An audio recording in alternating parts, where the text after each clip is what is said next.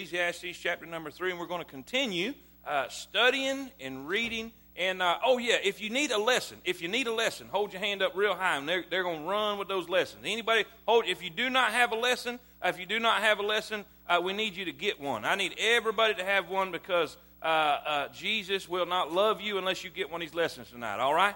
Everybody needs a lesson. If you don't have one, raise your hand. Everybody, raise your hand if you need one. You got one. I want you to follow along with us, okay? Everybody have a... Now, does everybody have one? Does anybody need one? Anybody need a lesson? All right. I think we got that covered, fellas. Thank you. Ecclesiastes chapter number 3.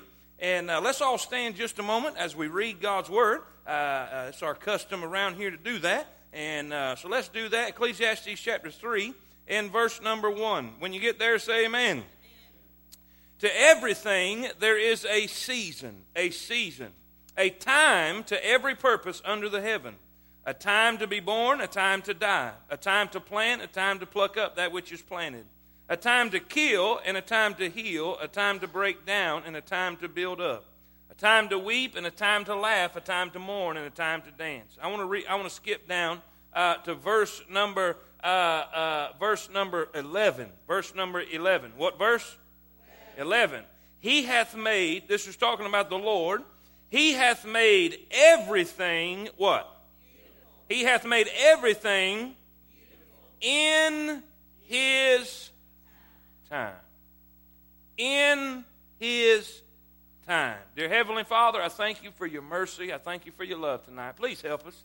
God, we're trying our best to study things that's going to help us get through the trials and tribulations that we face here on earth. But not only that, we're here to get what we can to help others through their times of difficulty. And God, I pray that you'll help us now as we learn more about you to help us be what we need to be. In Jesus' name I pray. Amen. Amen. You may be seated. You may be seated.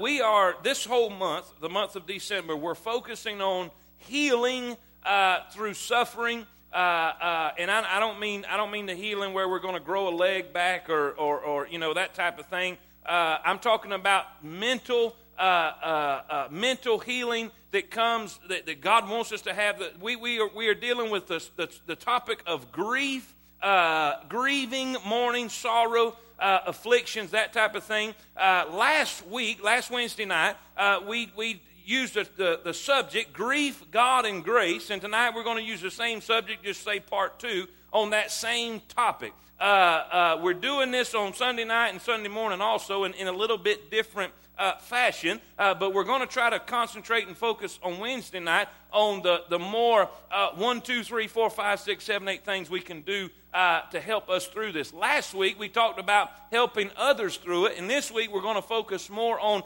how do we get through it? How do we deal with it in our own personal life? And how do we face this difficulty in our life? C.S. Lewis. C.S. Lewis, most of you are more familiar, if I would have said, the Chronicles of Narnia. How many of y'all have ever heard of the Chronicles of Narnia? I mean, everybody has seen the movie or heard about the movie. And the man that wrote that, his name's C.S. Lewis. He's the author of many well-known books, including the Narnia series. He was a bachelor for most of his life. In his mid-50s, he married a woman named Joy Davidman. Within 4 years, she died of cancer. And as he tried to make sense of the experience, he wrote a book entitled A Grief Observed. He begins the book with these poignant words. Now watch this. Say it with me. Say it again. Say it one more time. You know why sometimes grief is so difficult to deal with? Because we don't ever talk about it. We don't ever discuss it. We don't even want to think about it. We'll go the opposite way on another road if we know it goes by a cemetery. We won't go into a funeral home unless we have to, unless it's an absolute must. Why? Because sometimes we have this idea, if we don't talk about it, maybe it will go away. And that's not always so. How many of y'all have known and experienced a death in the family, whether close or somewhat in the near immediate future? Raise your hand. You know why? Because every human being is going to face that difficulty. So, what makes it so difficult? What makes it so hard to deal with? We don't ever want to talk about it. I like talking about ice cream. I like talking about coon hunting. I like talking about the ball game. I like talking about college football. I mean, I get around people that are lively. I get around people that are excitable. I get around people that are positive. If you are negative very much around me, you're not going to see me very much. Because I have to deal with negative all the time, and I'm not going to do it on purpose if I have to. Say amen. Now, I have to on this side, I have to on the clergy side, on the pastoral side of me, so when I get on the other side and I don't have to and I'm on my own, I'm not going to hang around negative people. Say amen. I'm just not going to do that. I like being around people that like to have fun. I like being around people that are cut up. I like people that like to enjoy themselves. And I don't get around that kind of thing. So when that thing comes, here we go. We have problems. Amen? How many of y'all like that? Say amen. Now, divorce, a spouse who's unfaithful, a crime, an accident, a past mistake, things we did that we don't want nobody to know about, those things in the closet that we want everybody to not to know about, a death, a health issue, a family crisis, financial crisis, an addiction, all these things nobody talks about. Oh, we have an issue. There is an issue in the family, or there is a problem. We don't never want to name it. A family member goes to jail. We sure don't want to talk about that. A family member has an addiction. We don't want to talk about that. We'll call it a medical problem. Now, what do we do? What are we sitting in? Most of us sitting in denial about the deal. Hello? Now y'all don't, ain't no, I know we ain't got that many in here tonight, but there ain't no reason to be that quiet. Say amen. What do? We don't talk about it, and we hope that it goes somewhere else. But you know what the sad part is? Every single family in this church has faced one of them sooner or later, coming or going. Every one of us. But we still don't want to talk about it. Now, I took this and I read this, and I know it's a little bit more reading than I like to do when I'm teaching or preaching, but I couldn't help it. I had to read it and put it in your notes there. Pat Claremont is a Christian comedian, and she wrote a book, Under His Wings. She tells a moving story of the reality of dealing with grief. She says this: we buried my friend's 26-year-old son last week. An accidental gunshot took Jeff's life. We have more questions than answers. Have you ever been there? Say amen. I have more questions than answers. We are offended at people who have all the answers and no experience with a devastating loss. That is a little irritating, isn't it? Everybody's got an answer, but they've never been where you've been, so that's really hard to deal with. I watched the heart-wrenching scenes as the family tried to come to grips with the tragedy. I can still hear the travailing of the mother's anguished heart. I can still see the wrenching of the father's grief-torn hands. I can still smell the hospital and the funeral home. Memories march before my mind like soldiers, causing me to relive the agony. If it is this difficult for me, she says, Jeff's godmother, how much more magnified the agony for the birth mother? I can't even imagine. As I watched Jeff's mom, Carol, the week after his death, I observed a miracle. I saw her move from despair to hope, from franticness to peace, from uncertainty to assurance, from needing comfort to extending it. I witnessed a mom facing her worst nightmare and refusing to run away. Instead, she ran to him. When grief knocked the breath out of Carol, she went to the breath giver. I watched as the Lord placed his mantle of grace around her and then supported her with his mercy. The grief process has just begun for Jeff's loved ones. And I said that so I could say the underlined part. That's not the main point that I want you to get. You needed to understand that part of the story so you could read the next part, because the next part is what most of us face. And by the way, every family don't experience that same stuff. She's seen a miracle in this situation. She's seen this woman experience some things, but every family don't experience that. Every person going through that kind of tragedy doesn't experience that. But watch this. This is what I want you to see. The Lord will not remove his presence from the Porter family. Now, why won't he? Because he said, I will never, nor. Now, say that again. I will never, nor. So we know God will never leave us. God will never let us go. God will never forsake us. But watch this. Watch this. This is the key thing. But there may be moments when he will remove their awareness of his presence. What does that mean? God is still there. He just don't feel like he is. He's still there, but he has removed the awareness of that fact He's still there. He has not left us. He has not forsaken us. He is still there for us, but He's taken away the awareness of His presence. Now, I'm thinking this, and I'm reading this as I'm studying, preparing to minister to y'all and to get encouragement and learn something. I'm thinking, that's true. I've seen that so many times, even in my own life. But why does He do that? Why does He do that? Why would He remove that? Why would He take that awareness away if that's what it is that's helping us? Now watch this. That will allow them to feel the impact of their loss. You say, man, that's terrible. That's what we don't want to feel. Now watch this. He knows it would be our tendency to hide even behind His grace to protect our fragile hearts from the harsh winds of reality. He offers us refuge, but He also promises us what? Wholeness. Wholeness. How many of y'all have ever heard the song, Lord, please don't move that mountain, just give me strength to climb? Same thing, grace, strength, same thing. Don't take it away, but just give me. But for if you remove each mountain, I'll grow what? Each time. I'll grow weaker. What do you mean?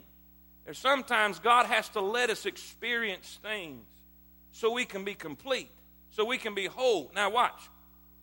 Wholeness means we are fully present with ourselves and with Him. Therefore, we have to own our pain. We do not part, if we do not, part of who we are, we're either shut down, avoid, or denied. That would leave us estranged from ourselves and divided in our identity. Also, we would never heal in a way that would allow us to minister to others. What is this all about? Everything we face in life is becoming Christ-like. The whole purpose of our life here on earth. The Bible says in Romans 8:28, we often quote that one, for we know that all things work together for good, them love the Lord, them who are called according to His purpose. And then the next verse, this is the key. This is the one we always leave out, verse 29. For whom He did foreknow, He did predestinate to become conformed to the image of His. So that's His purpose. God allows all these things to happen, and He'll work them out to conform us to the image of His Son. And sometimes we have to sometimes He's got to step back and let the winds blow. Sometimes He's got to step back and allow us to feel the full force of what we are dealing with so that we can be a whole person and a complete person and one that can step in and minister to that other one day in our life down the road that we need the help and they need our help. Now, number one, write this down. Just a couple things I want to share with you tonight, and we'll pray and go home. Number one, write this down. I want you to see there is a purpose to understand. We're talking about grief and grieving. Grief and grieving. There is a purpose to understand. Let's talk about grief, the purpose of it. What does it do for us? What does it do for us? How's it going to help us? What is it, the purpose that God has put it here? Some people, sometimes people feel guilty. They feel guilty about going through grief. I've talked with a handful of folks that's in the immediate grips of grief. And one of the things that keeps coming up, I've talked to those, Dr. Brown and different ones that have faced 1,000 different people that are doing that and how it's helped him. And this is what they always come up with. Sometimes they feel guilty for feeling grief. They feel like what kind of Christian am I for feeling this way? If I was a good Christian, I would be stronger than this. If I was a good Christian, I would have more faith. If I.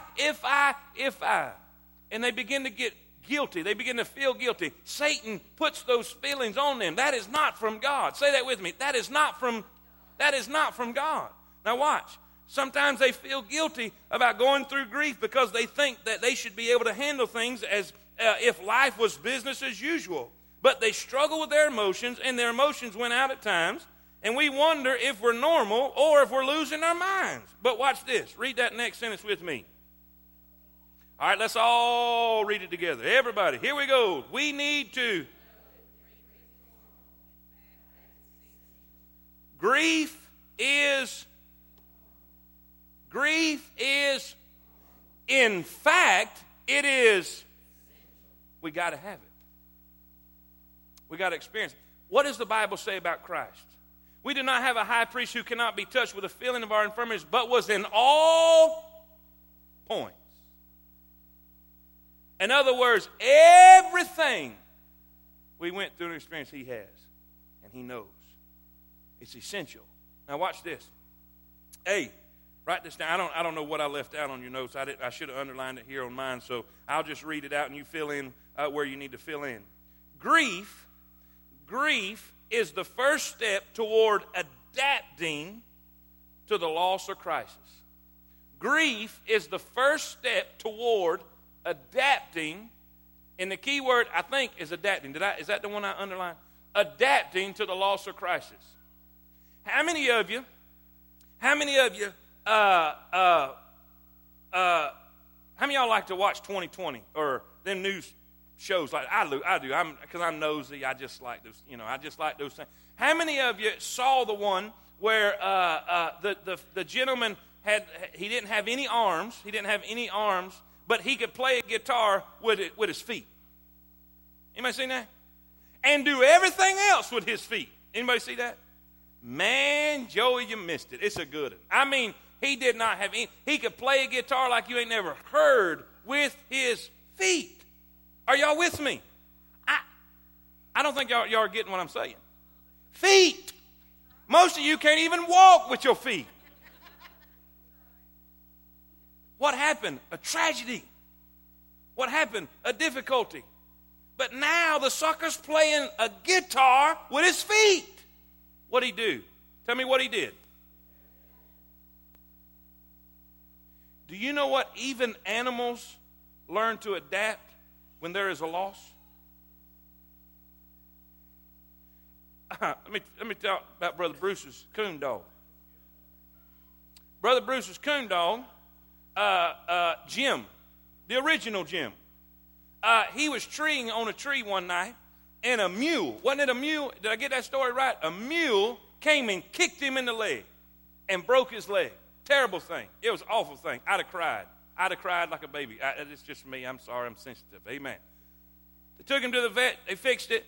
And then and later on, he was treated again, and it broke again because it was just too weak. They said, we're going to have to amputate his leg. And they took the leg off. But do you know that dog still made night champion and grand night champion with 3 legs? His new name was Tripod. Say amen. Oh, they always called him Old Three. Well, here comes Old 3 Legs. And that was one of the jokes at the coon hunts when you drew out with Jim. It's bad. It's bad when you get beat by a 4-legged dog, but when you get beat by a 3-legged dog, that's embarrassing. Say amen. Did he not do all that? Grand night champion. His boy is hunting a night champion out of him. Anyhow, I just got to quit right there. We're going to talk about coon dogs tonight. Amen. But what's happened? The dog learned to adapt to what's going on. Now, why are you saying all this? Because when we have a tragedy, when we have a loss, the first step to adapt, and we have to adapt, because if we don't adapt and adjust, we can't go on with life. And that loss is there. That loss is real. But in order to begin to adapt so that we can function in life, grief is the first step to adapting. Because that loss is there. No matter what Brother Bruce wanted to do, he couldn't put that leg back on Jim.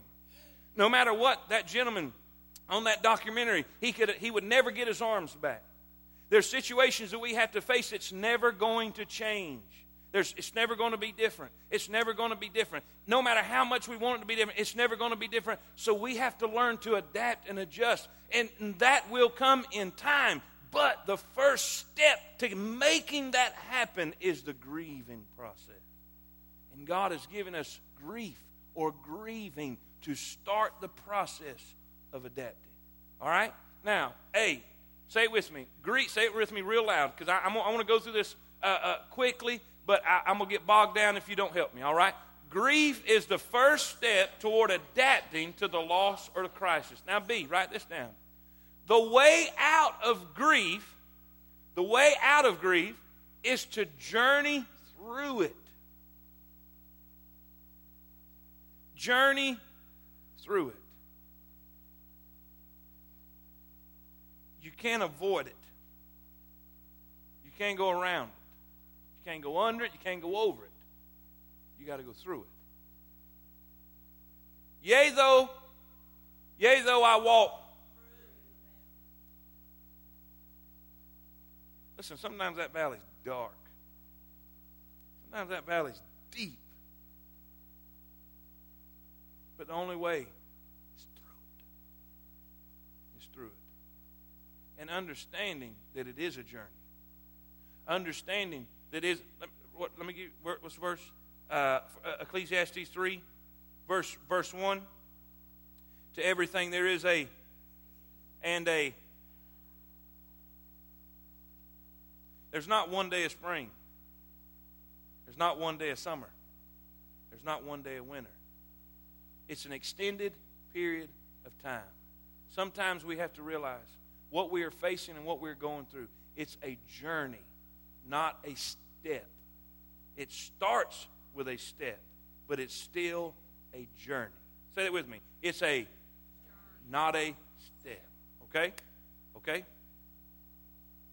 Because see, you say, why are you saying it like that? Because some of us feel, we want the magic formula to quit hurting. We want to run to the store and buy that Goodies orange flavor that works so fast, and we want that special pill. We want that shot, because in the society we live in today, there's so much medical advantage today. Nobody wants to hurt for anything. And we take that mentality over in our emotional feelings, and we don't want to hurt there neither, so we want to go to God and get that 1-2 step to not ever hurt again. And we got to realize grief is a process. Grief is a journey. It's not a one-step deal. Church, say amen. Grief is the first step toward adapting to loss and crisis. B, say it with me. Say it with me real loud. All right, C, remember this. Grief is the winter before the spring of new life.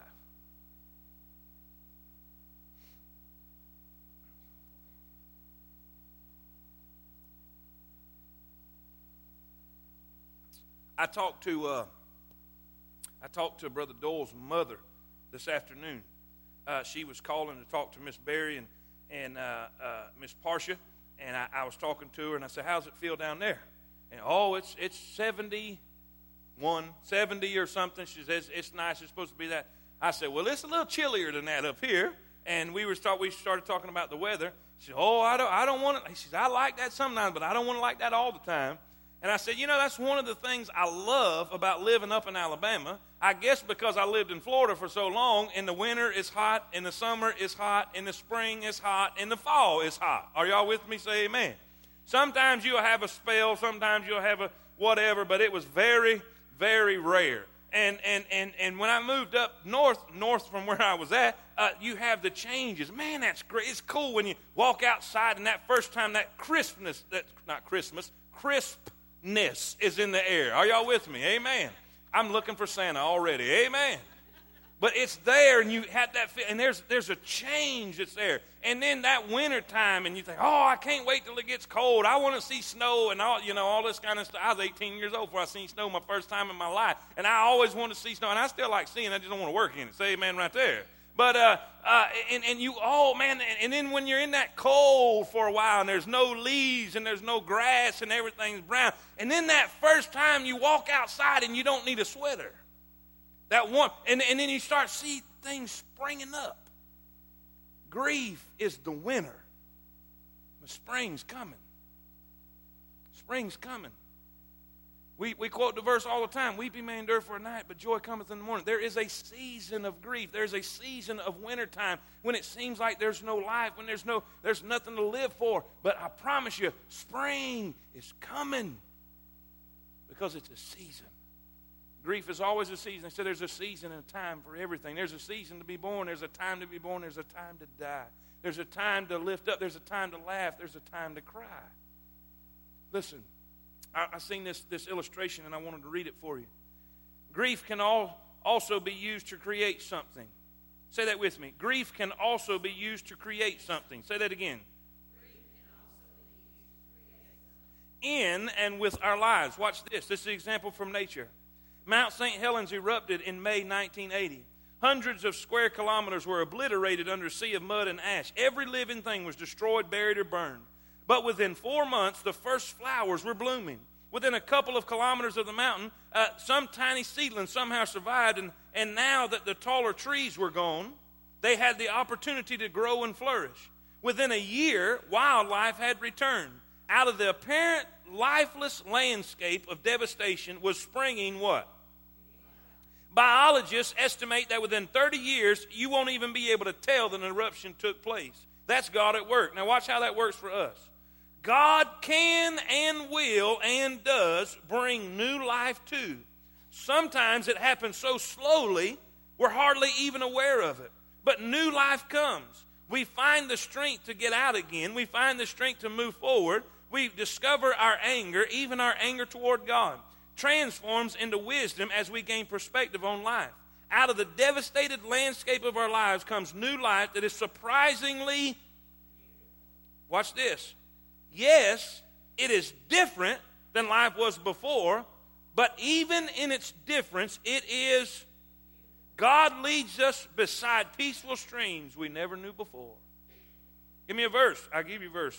Ecclesiastes 3:11. We just read it. Read it with me. He made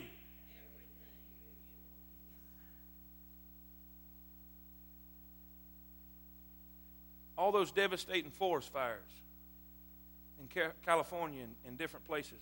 Not only that, Georgia. You remember just a few months ago, Georgia was going through everything. Even the swamps was burning up. They said all that peat moss and everything that was 4 and 5 foot below ground was burning underneath the ground. Everything was burning. Everything, if you looked during the midst of it, and just a little while after it looked like a devastated mess, nothing but black charcoal. But go down there and look now. New life springs out of devastation. I won't never feel that way. Yes, you will. You don't feel that now, but you will. It will come. God promises that. God assures that. And God has done it time and time and time and time again. When the disciples were standing over the bloody corpse of Jesus Christ, when they were standing over that body that was butchered beyond recognition, things looked terrible. Things looked terrible. But that wasn't the end of the story. When he was standing before them in new life, and he's going to come again in new life, things have a drastic way of changing. Divorce is devastating. Death is devastating. Stupid things we do and the failures we make are devastating. But God will bring new life. You've got to understand that. Sometimes, and even some of the scientists that study nature and the things that go on, sometimes they say those fires and those disasters are so necessary to bring in new life. So we see grief is the winner. Say that with me. Grief is the winner before the spring of new life. All right, number two, write this down. I want you to see some things. We're going to be just a little more practical in these steps. I want you to write this down. Appropriate. I forgot to change. The main points on that, so I'm gonna have to just tell that to them because I don't even remember what I put. Let me see that. I want you to see patterns to expect. I forgot. I'm sorry. I meant to change that up there and I forgot. Patterns to expect. I need a pen. Somebody give me a pen so I can change that. I don't mind. Oh, okay. Patterns to expect. What can we expect? Lord, give me a good memory because I'm going to need it. All right. Patterns to expect. Number one. Say it with me. Say it again. Did you catch how that's written? Did anybody catch how that's written? It's not written, your grief is going to take longer than you think. What did it say? In other words, the one going through the grief, the people around them are going to think, they're taking this just a little too far. Or isn't it about time they get over this? Isn't it about time they get on with this? But that's not always the case. Now, so who are we talking to now? Who are we talking to? We're talking to the grieving. As you grieve, as you are in this journey, as you are in this pattern, as you are in this process, you need to understand sometimes people will think this is just taking longer than it ought to think. And just excuse their ignorance. Say that with me. Say it again. Because you're going to want to bite their head off. Because they just don't understand. All right? Sometimes your grief is going to take longer than most people think. Number 2, say it with me. How many of y'all can say amen right there? Number 3.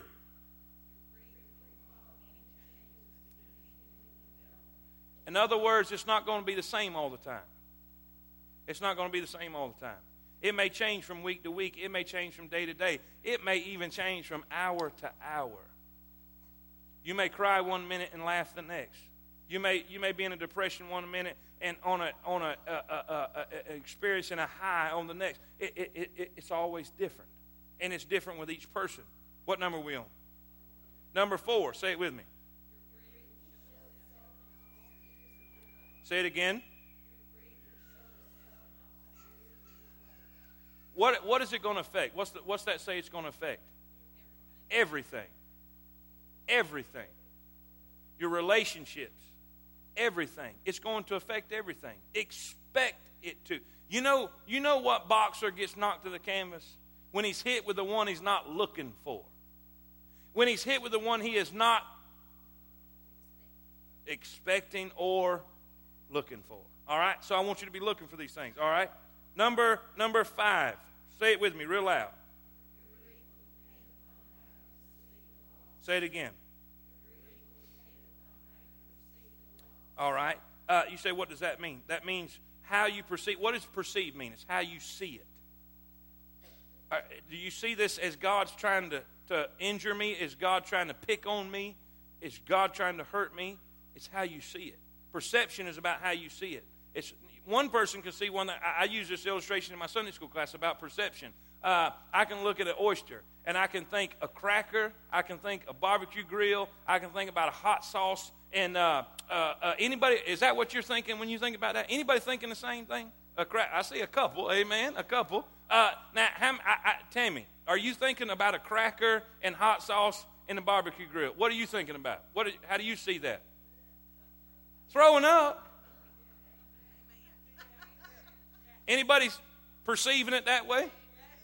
You see what I'm saying? The one thing looked at 2 different ways. Your grief is going to be dependent on how you see and what's happening here. All right? All right? What's the next one? What number?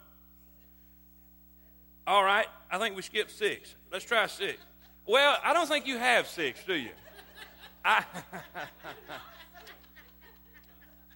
See, therein we have another typo right there. All right, I forgot to fix that on y'all too. I said I got to go back and do that, but then I forgot. Whatever, your 7 will be my 6. All right. You will grieve for what you have lost already and for what you have lost for the future. See, this is what a lot of people who are not experiencing the grief, they don't understand. All they can see is the immediate. All they can see is what is hand. All they can see is what they can see. But watch this next one. Your grief will entail mourning not only for the actual person or situation you lost, but also for all the hopes, dreams, and unfulfilled expectations you held for and with that person, and for the needs that will go unmet because of the situation. That's what many people don't understand, and they lack perception when it comes to dealing with grief. Because they want, you'll get over it in time. Some things you will never get over, but you will get through. Okay? Now, number, whatever, amen. I think mine's 8, all right. Your grief will involve a wide variety of feelings and reactions, not solely those that are generally thought as of grief, such as depression and sadness. Somebody going to say, well, why are you mad? Ain't no sense in getting mad. I'm just trying to help you. See, they don't understand. They don't understand. I didn't. As I'm studying this, I'm learning more and more. How many of y'all are learning with your preacher? You're learning in this thing. I promise you this. This is not my style. Y'all know this. This is not my expertise. This is not how I like preaching or teaching. But this is the only way I know how to get us the information that we need that's going to help us, okay? So how many of y'all going to bear with me while we do it this way, all right? All right.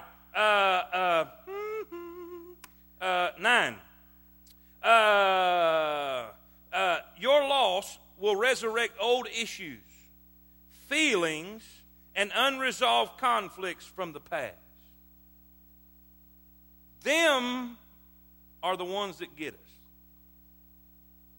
Because sometimes there's wounds from the past that we think aren't there because they've been scabbed over, but the whole time they were just festering underneath. And then when the situation comes, it's kind of like marriage. It's kind of like marriage, the relational couple between the man and the woman. The man can say something. The man can say something to the wife, and it's a bad thing. And he's so dumb, he don't even realize it. And she don't tell him. But it was a bad thing. I need an amen from the men. And he never knows it till he does that a few times. And he don't know it any of them times till all of a sudden a show enough situation comes, and then she not only gets hysterical, she gets historical. It was always there. It never went away, but it took, boom, this situation to bring it all back up. That's why sometimes when we face that tragedy, here we are remembering all kinds of things that we didn't even remember was even there. And I've had people sit in my office and say, I thought I was over that.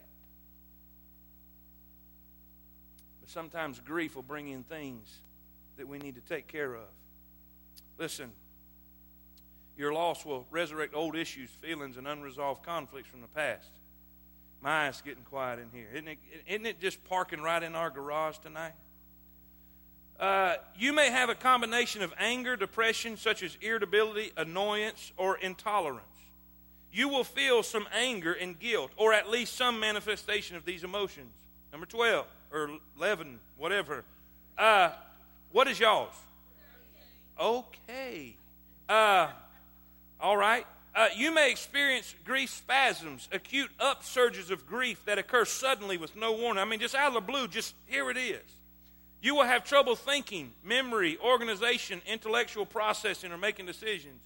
You may feel like you're going crazy. You may be obsessed with a death and preoccupied with the deceased. You may find yourself acting socially in ways that are different than before. You may find yourself having a number of physical reactions. I mean, it'll affect your physical body. Others will have, now here's the deal. This is where we have to have grace to deal with others around us who are trying to help, but they just don't know how. Others, read it with me. Others,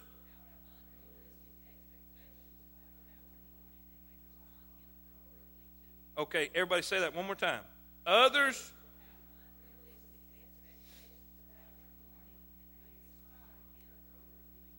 all right, take a pen and underline that and put circles around it and put stars beside it. And right beside it, write this. Remember this.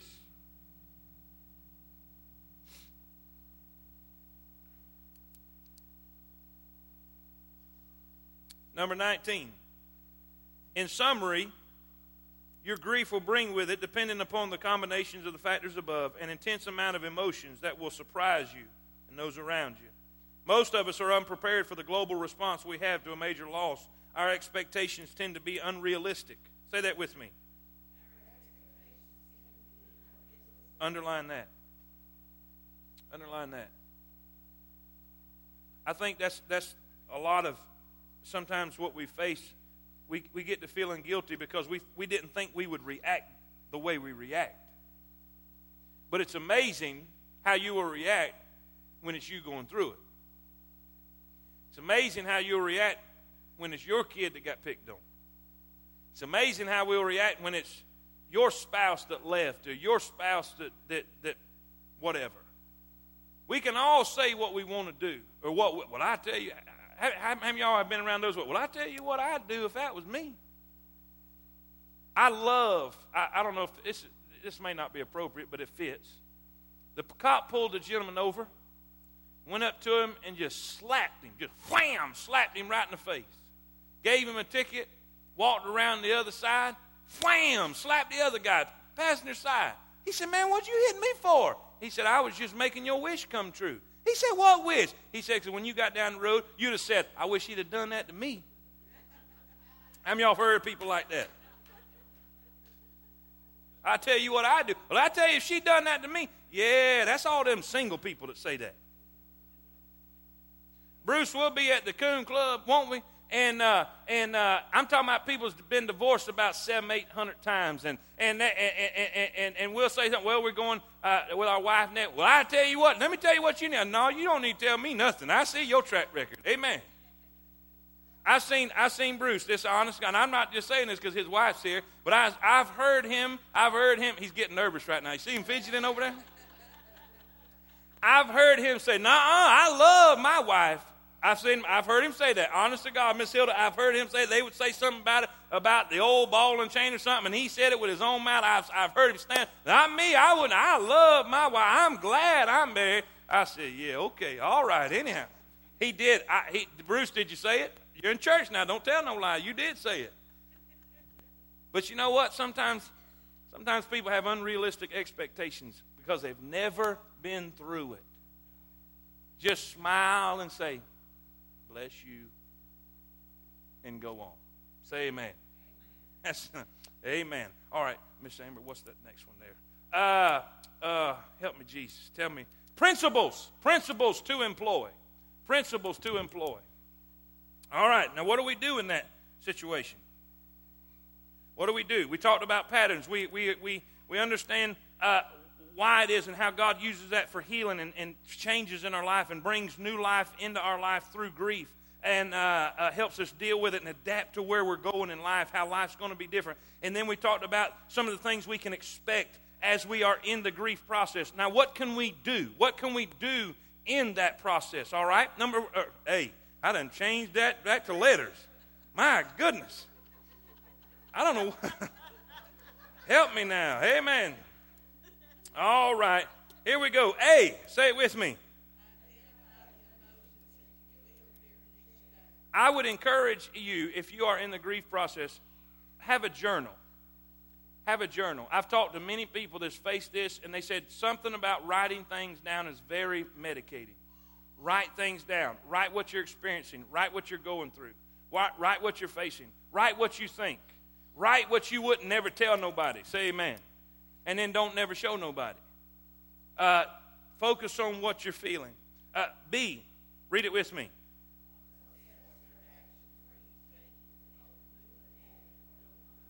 All right, now here's something where we have to be. It's like that coach that has to get in your face and say, boom, this is the deal. Sometimes, I've had to do this recently. Are you talking to me as a friend or as a counselor? Are you talking to me as a friend or as a counselor? Sometimes we need a friend who will.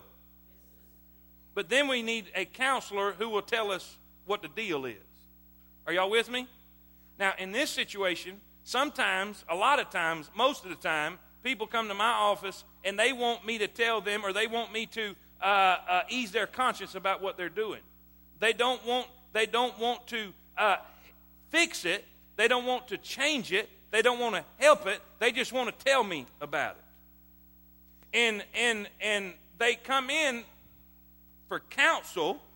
They come in, well, I want help with this thing. And then I say, well, this is what you need. Well, I don't want to do that. Or I knew you'd say that. That's my favorite. I knew you'd say that. Then why are you here? Here's the deal. We've got to be able to get to the place, okay, what am I going to do about my situation? You've got to have two things. You've got to have a friend who's going to sit there and not say anything and let you just vent. just say whatever you want to say and be able to say whatever you want to say, no matter how loud or how long. Say amen. You need a friend who will.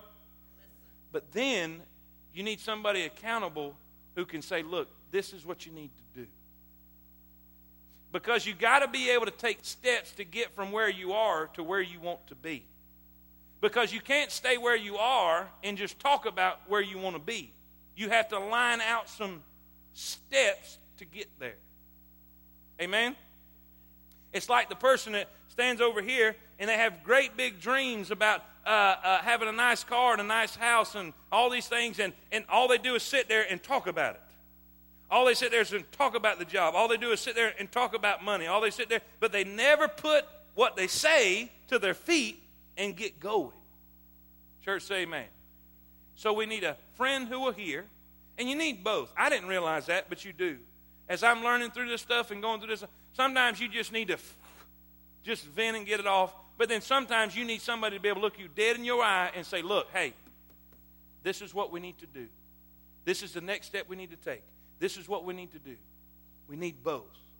Sometimes we don't want both, but sometimes we need both. Say amen. Say amen. You getting quiet? All right. What letter are we on? C. Be sure you are sharing your loss and grief with others who can listen to you and support you during this time. That kind of goes along with B.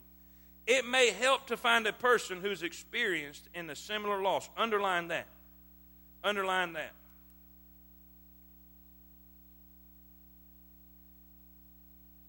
It may help to find a person who has experienced a similar loss.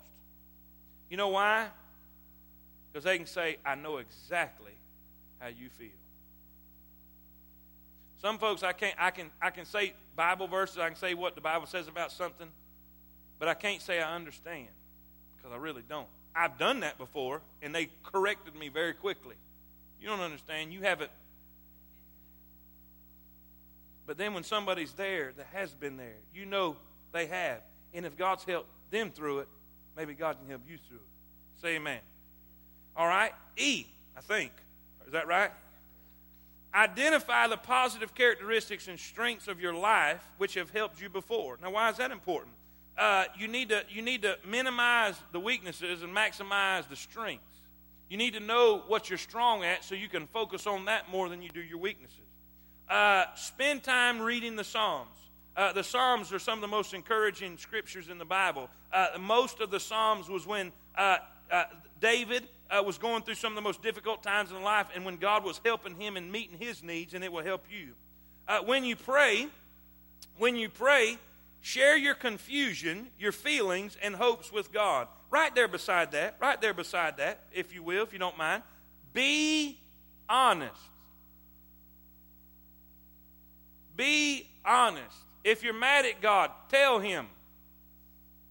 If you're angry, tell Him. If you're confused, tell Him. You know why?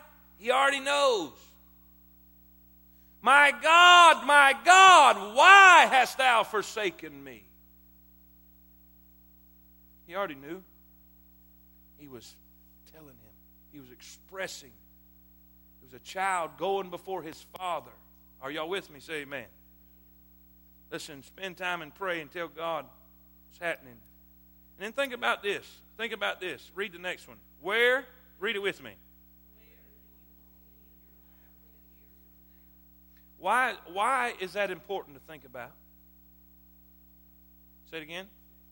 Okay, it's about setting goals. True.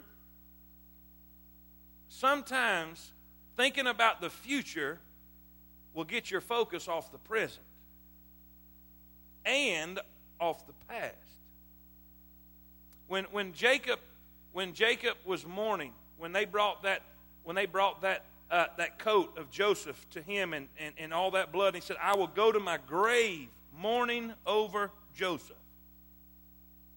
There was other sons that were there that he could have focused on in their future for what God had for them, but he couldn't because his whole focus was on what he didn't have. And sometimes we need to sit down, where do I want to be 2 years from now? What do I want in my life 2 years from now? Sometimes it helps to look ahead to keep from looking behind. Say that with me. Sometimes it helps to To keep from. All right. I. Become familiar with the stages of grief. And we talked about that last Wednesday. Become familiar with the stages of grief so you will know what to expect and you won't be thrown by what you are experiencing. Let's go through those. Let's go through those real quick. A, B, and C. Do you have them up there, Brother Barnes? A, B, you don't have them? All right, you should have them in your notes, right? Do you have them? I've got that. But is it on there? Did I list all of them? Okay. All right, let's go through them. A, what's the first stage? B, C, D, E. Now, do you remember what we said last week? Sometimes in the journey, you will go from one to the other and back to the other. This doesn't mean that you'll go straight from panic and shock, straight to anger or denial, straight to anger, straight to depression, and then to acceptance. So you think, well, I'm to depression, I'm almost out this thing. It don't work that way. Sometimes you go from depression back to anger, then back to denial, then all the way back down. It's a journey that must take its place. How many of you have had a virus and you went to the doctor or you went to your mama and your mama said, it's just got to work itself. It's got to run its. I don't care how much antibiotics you take. I don't care how much medicine you took. You can take it all. But it just had to run its. Sometimes that's the case. Sometimes that's the case. How do I know when I'm through it? How do I know when I'm through it?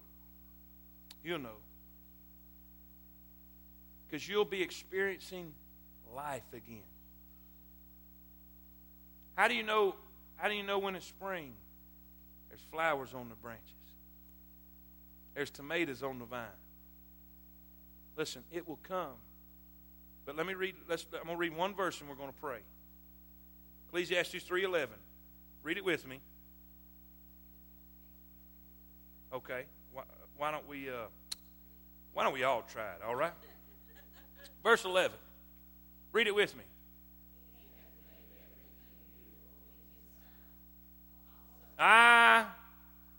Read the yellow part again.